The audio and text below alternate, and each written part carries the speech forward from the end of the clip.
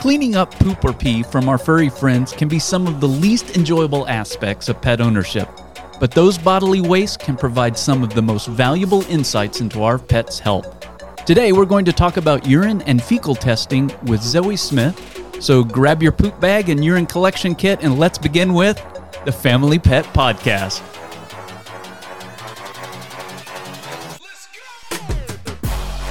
Welcome back, curious pet parents, to the Family Pet Podcast, a podcast for curious pet parents where we believe the more you know about pet healthcare, the better pet parent you can be. I'm your host, Michael Shirley, and I'm joined, as always, by my co-host, Stephen Shirley. Stephen, welcome back. Hello, Michael. Hey, I got a question for you. Oh, no. Here we go. When's the last time you changed a diaper on a child? On a child, would probably be my nephew, Jacob, who's 4, so 3 years ago. Well, mine's been a lot longer, and that honestly is a contest I wasn't wanting to win. So I hope not to change another diaper until I have grandkids in many years. If any of my children are listening, that just tells Jacob later who his favorite uncle is. So that's right. Well, he'll just know me as the guy to have fun, not to change his diaper. He won't remember that anyway. No, I don't remember probably not getting my diapers changed. I don't even know where we're going with this. Listen, we have a guest in studio here with us at the Spread the Positive Studios in Murfreesboro, Tennessee. A second timer. Guest. We didn't scare her away the first time, which is good. So far, everyone we've asked to come back has said yes, and this is good. So Zoe Smith is back with us. She's one of the licensed veterinary medical technicians at Family Pet Health. And Zoe, you're here to talk to us about number 1 and number 2. Yes, the most glamorous part of the job. Yes. Oh, yes. When's the last time that you had an animal put one of those things on you, pee or poo on you? Well, it didn't happen this morning. Well, that's good. So we're good. We're good so far today. We go by when did it not happen? It's a little easier to track. It is definitely one of the hazards of the job. Yes, but as Stephen said in our intro, it's one of the, as far as tools of testing, there's a lot that can be learned from fecal and urine samples. Is that right? That is absolutely correct. Now, at Family Pet Health, I know that we ask everyone every time they come in to bring us a fecal sample. Why is that? Well, fecal testing is it's really important to the health not only of your pet, but of your family as well. Fecal testing Are you saying that you need to bring in human fecal samples? Well, no, because humans are gross. Okay. We've established that before. I guess got thrown off there a little bit. Okay. So for the rest of this episode, when we talk about bringing in a sample, it's not from the pet parent, it's from the pet. Please make sure it's from your pet. And yes, we have had people try to sneak some in on us before. That's a whole nother podcast. It's a whole other podcast. Okay. So you said that we ask people to bring in fecal samples because not only to protect their pet, but to protect themselves. What's the connection there? Well, usually when we're checking fecal samples, we are checking for parasites that live inside of the intestinal system of our animals. And pretty much all of these parasites are what we call zoonotic, which means that they can be transferred into humans. So especially if you have young children at home, kids that are playing outside in the sandbox, playing with your pets that may not wash their hands all the way, it's really important to make sure that your pets or you have around your family members are free of parasites so that you're not running into that risk. And of course, it's healthy for the pets because, those parasites can lead to things like diarrhea, weight loss, GI upset, and that kind of thing. So we want to make sure that everybody's healthy. So to this point, you're our parasite expert because the first time you were on, you were talking about external parasites, specifically ticks, that were on the outside of the body. But now you're talking about internal parasites, right. Living where? Living in the GI system, which is the intestinal system. So gastrointestinal system. Yes, gastrointestinal system, and they get passed out, or their eggs get passed through the system into their poop, which then lands in your yard or, in unfortunate circumstances, your home.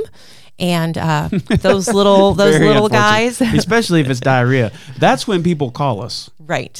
Yeah. I mean, let's be honest. Like, if your dog has parasites, you probably don't know until what happens. Either they have diarrhea, or what are some other symptoms that people call us because they think that their pets have parasites? Well, every once in a while, if you're lucky and your pet develops a tapeworm infestation, you might even see the little guys wiggling around out of their bottom, or but left behind in their feces. They'll look like little grains of rice. A lot of times we'll get called for those. That's a tapeworm infestation. Tapeworms are pretty much the only one that you're going to be able to see with the naked eye. Roundworms look like spaghetti strings, and you can, if you have a really, really bad infestation, occasionally they'll pass roundworms, but most of the time, if you're seeing them in the stool, we're talking about tapeworms. I think we have some good pictures on the Family Pet Health website of tapeworms in a poop sample, so people can check that out. Maybe even video if you're up for it. We'll put it in the show notes. We'll link it in the show notes. See that little worm will wave at him. That's right. That's right. So, what animals are susceptible to internal parasites? All animals. There's not an animal, including humans, that is not susceptible to an internal parasite. Oh boy, do I have a story for you! But if we have time, I'll share it later. But okay, so all of our animals can develop internal parasites. And how many of those that we see in our dogs and cats you may not know a specific number, but how many can be transferred to humans? Almost all of them. I don't know the specific number. I know in our practice when we test for parasites, the only parasite that we don't worry about being zoonotic is coccidia, and that's only because coccidia is species dependent. So the cat coccidia, the dog coccidia is not the same thing as human coccidia. But pretty much all of the other ones, hookworms, roundworms, whipworms, and giardia, all can be transferred to humans. Giardia. And if anybody has a potbelly pig, those hookworms, you already said hookworms, didn't you? Yeah. Hookworms. So, and pinworms, they can too. Don't they give you a scratchy bottom? Yes, pinworms are the kids get pinworms sometimes. I hear. Yeah. All right. So, gosh, I don't even know really where to go with these things. Talk about puppies. Don't puppies have? We hear about my puppy. If you get a puppy, it was already dewormed. Why is that so important? Well, puppies and kittens have immature immune systems.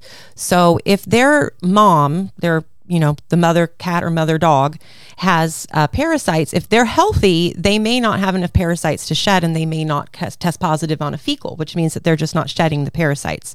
It doesn't mean necessarily that they don't have parasites. So when those puppies and kittens are in utero, they can develop them through just the transference of bodily fluids, while they're while the animals are pregnant. So then when they're born with those little immature immune systems, they can't fight them off. So we usually will deworm them when they're born, and then we recommend deworming them every 2 weeks or so until they're about 8 weeks of age. Because as they're puppies, they're going around, they're exploring the world, they're putting everything in their mouth, right? And that's where they can pick up those parasite eggs. Like a human baby. Everything exactly. Everything is to the mouth. Yeah. What does this feel like? Can I eat it? Exactly. And so they're exploring with their mouths, and so they're ingesting everything in their environment. And because they have such immature immune systems, it's much more dangerous for puppies and kittens of a young age to have parasites.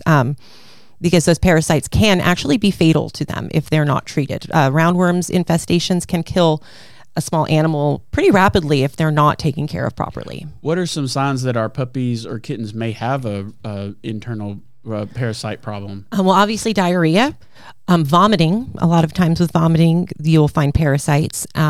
Swollen bellies. Their bellies will look really, really taut.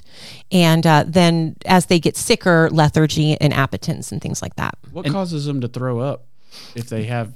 They have worms so built up in their intestinal tract and in their stomach that so nothing they can vomit. go. Nothing can go out the way it's supposed to. So it's got to go out somewhere. So they'll just throw back it out up. Right. The way it came in. And then what about weight loss? Is that it can be. If they're infested enough, eventually, then yes, those parasites are going to start feeding off of them, and then they're going to lose their appetite because they don't feel well. So weight loss, skinny animals.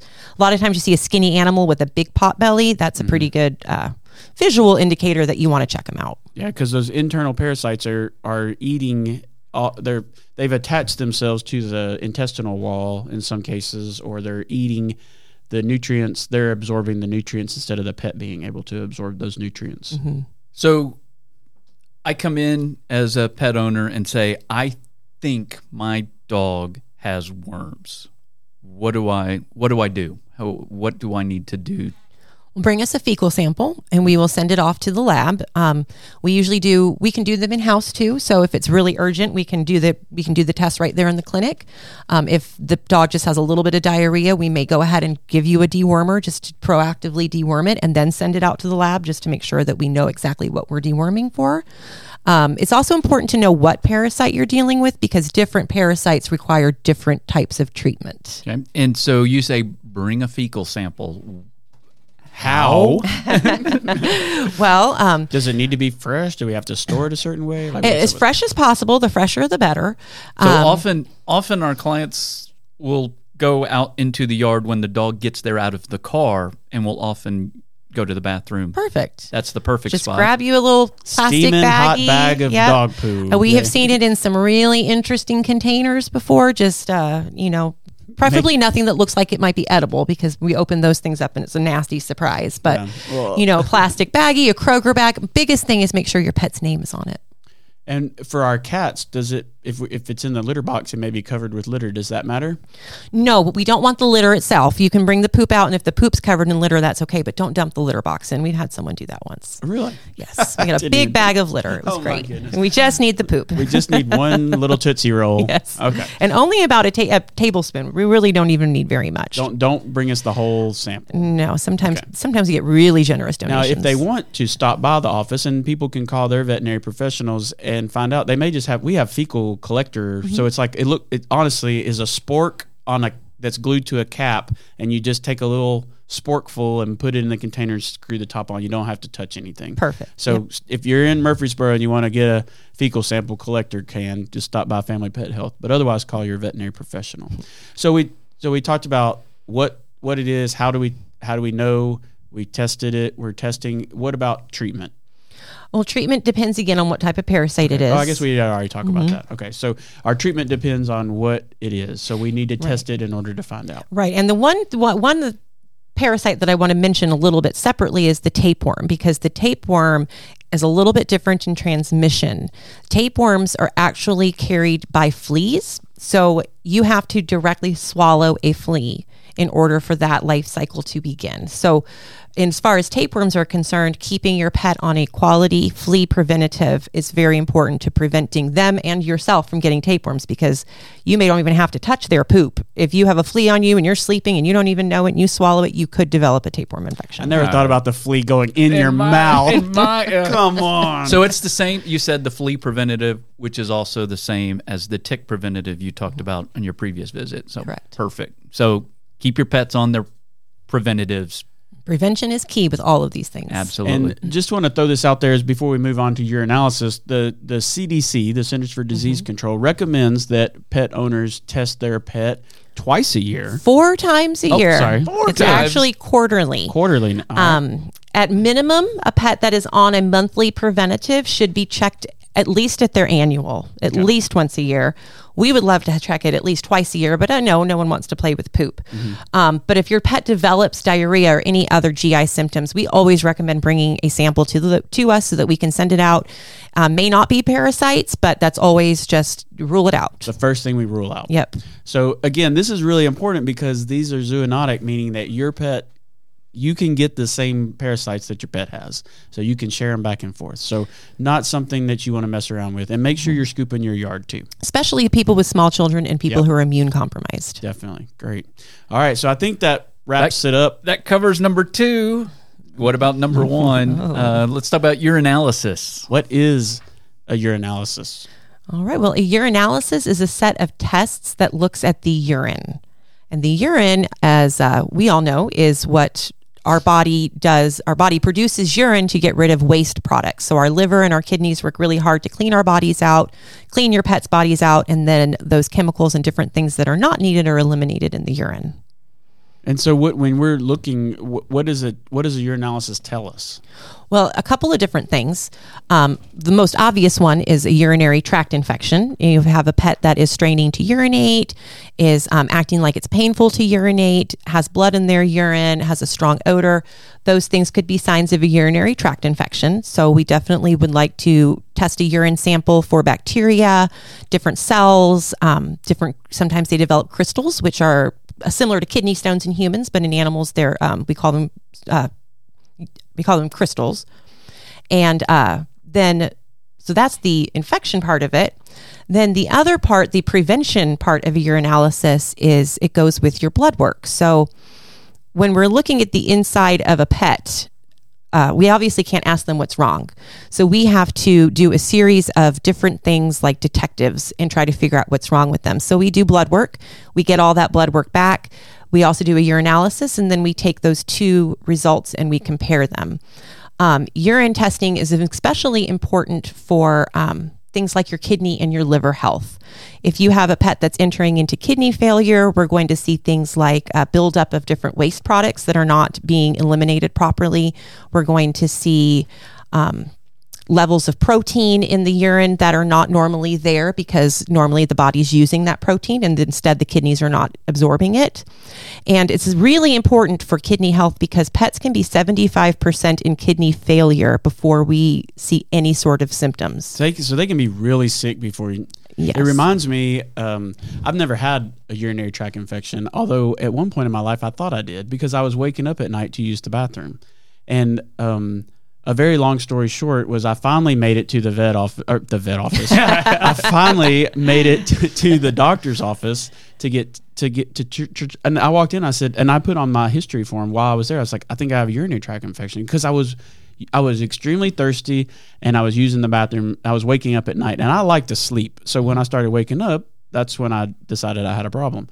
Well, probably people out there listening have already diagnosed me with what I had, which is diabetes. I had type 1 diabetes. My pancreas had quit. I was 180 pounds. I had dropped down to 156 pounds when I was diagnosed. I was extremely sick. And I got to the point where when I walked up some stairs, that's when my legs started burning. They said that for months I had been walking around with that, and it took me to a certain level before I finally started showing signs, even though the disease itself had started months ahead. And from what I'm hearing you say, it's the same thing with our pets. And I know we talk a lot about cats, that they're very stoic and they don't, it's hard to ever know what they're feeling, because they always just have a look like what you're in my space. Yeah. But you're saying they can be 75% of their renal function can be compromised before they will start to be sick. That's a really big deal. And that's hard I know I watch you all on our medical team, when you're trying to catch up to something that's 75% bad, that's only 25% good. It's hard to catch up and fight that and get those animals back to health, and they're feeling miserable the whole time. And usually at that point, it's going to be it's going to be the rest of their lives if they get to that point. So there are things that can be done to mediate, and sometimes there aren't things that can be done. I mean, kidney disease does kill pets, unfortunately. We have a lot of pets that are on special diets for kidney disease, so it seems to be fairly common. And you have to remember that pets age much faster than we do, so disease processes are sped up in their bodies as well. So like you said, you were several months of being sick before realizing that you were sick. It's the same thing in pet, and it goes even faster in pets. They could have fine renal function, and then we check again in 6 months and we're like, oh, there's some protein loss. What's going on there? And then we can check again in 3 or 4 months and we are in kidney failure. So what would you tell someone that's on the fence about doing a urinalysis at their annual? They're like, I don't really know if I want to pay for that. Well, the good news is that all of our panels at Family Pet Health come with a urinalysis. So that is an excellent, excellent tool. And I would also say anybody that was, balking at it, it's not a very expensive test. For what the amount of testing that we do with that urine sample, it's really not that expensive. And when paired with blood work, it really can give us a much more complete picture. Yeah, we had Stephanie on last week talking about blood work, and she was talking about panels that included that urinalysis. So when you bundle it all together, it's... Yeah, and we actually, originally our adult dog panel did not have a urinalysis, but we and the doctors have found it to be such an invaluable tool that we went to our lab center and asked them to create a panel for us that included the urinalysis. So that way we're catching even those younger pets that aren't seniors a little bit earlier. And the wonderful thing with our blood panels at Antech is that so far it's with cats. We haven't developed it with dogs. But if you have a blood panel and a urine panel done within a 1 or 2 year period, they can actually start to put markers out for pre-renal disease. So you can catch your cat even before before you it have it. develops. You start when they're healthy, so you Right. know what that particular animal's healthy parameters are. And then as those things start to change, then our medical team can make decisions to protect and extend the healthy life length of that individual Yes, pet. improve that quality of life. It's really important. All right, so we're seeing signs. We think that the cat or the dog is straining to go to the bathroom, or it smells really bad. You said blood. Anytime you see blood, that's an issue. What do they do? Do I need to have an appointment or? If you are an established client with us and we've seen your pet fairly recently within the last few months, we can a lot of times have you just bring us in a urine sample and start there. You can either stop by the office and pick up one of our little urine kits that we've put together that make collection a little bit easier. You can use a Tupperware dish, an old ladle, just don't reuse it. And bring us more urine and bring us a sample, and we can send it off to the lab, and then usually within 24 hours we'll know, and then we can do antibiotics. And how much urine are we needing? A quart. I'm just kidding. About a teaspoon. A teaspoon. All right. So A little more is better, but if all you can get is a teaspoon, you'd be surprised with what they can do with a small amount. Obviously with Maverick, piece of cake. He wants to pee everywhere, and all I've got to do is just take some sort of container. I go with the ladle. That sounds good. An old Tupperware or about Rubbermaid, and catch some on a female. Gracie, she's low to the ground. It may tickle her, but she's not going to stop mid pee. Well, right? it's a little bit of a skill. I'll teach you someday, Stephen. Okay. It's a little bit of a skill that you have to develop. And some pets just don't want you to catch that urine. So if you're having an issue catching urine at home, you can always call and make an appointment with us, bring your pet by the office, and we can try to help you catch a urine sample. And then with cats, it's even a little bit trickier because obviously they use a litter box. So we have it's plastic litter that you sprinkle in the bottom so they feel like they've got litter in there. They'll pee in the box. Then you can just suck it up with a little pipette that we'll send home and stick it in a tube for us. And you keep talking about us, but this is for anybody across the country. So they just contact their veterinarian Contact your veterinarian. Most of them will have it. The other option would be to bring your pet in, and we can do something that we call a cystocentesis, which is where we use a long needle and just use an ultrasound probe, and actually the doctor or technician can go into the bladder with a needle and extract urine. Okay. Sounds much more painful than it is. It's not that scary. It sounds more expensive than a bit more using expensive. Tupperware. Okay. Yes. How can you stick a needle in the bladder? I've always wanted to know this. And Dr. Shirley's I've never asked her. Maybe how do you stick a needle in the bladder and then it not leak all out? Well, because the body seals itself right back up. It just goes. Yep. The body's an amazing thing. They can stick that needle right in. Draw a little, and you have to be pretty impressed when those doctors and technicians hit it because it's about the size of a lima bean. Yeah, I've seen you all do it, and I'm like, nope, not me. So, and sometimes the animals they're not like under anesthesia. I mean, not some of them sometimes not. I mean, of course, we're a fear-free practice, so a lot of times we will do some sort of sedation. But other practices that aren't fear-free, just do it anyway. And I've seen you all do it. When the cat was super calm, they just sat there. It was amazing. It sounds scarier and more painful and looks than it actually is. I will definitely leave it to the skilled, licensed professionals at the vet office to do that. Not me. Yeah, no, thank you. Yeah, you definitely don't want Steven doing that for you. All right, Zoe. Last time we asked you to come at us with a fun fact. Did you bring us a fun fact about urine and fecal sampling?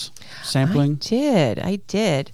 One thing worth mentioning really quick is just to put it out there, male cats that are not urinating, that is an emergency. Oh, yeah. So if you ever have a male cat that is straining to urinate or is not urinating, please call your veterinarian. Don't fuss around with trying to get a urine sample. Call them immediately because it's not just because it's painful. It's because it can be life-threatening. If they get a blockage from those crystals we mentioned earlier, it can actually result in death. Yeah, now that's again another podcast about where those stones get stuck in the urethra and how small it is, and passing catheters and trying Could to blast talk all that day stuff about out. this kind of It's stuff amazing. so much. Y'all are so skilled. I'm impressed getting to work with you all every day on our veterinary team, the medical team, of what the skills that y'all have and what you can do for these pets. So I'm amazed constantly.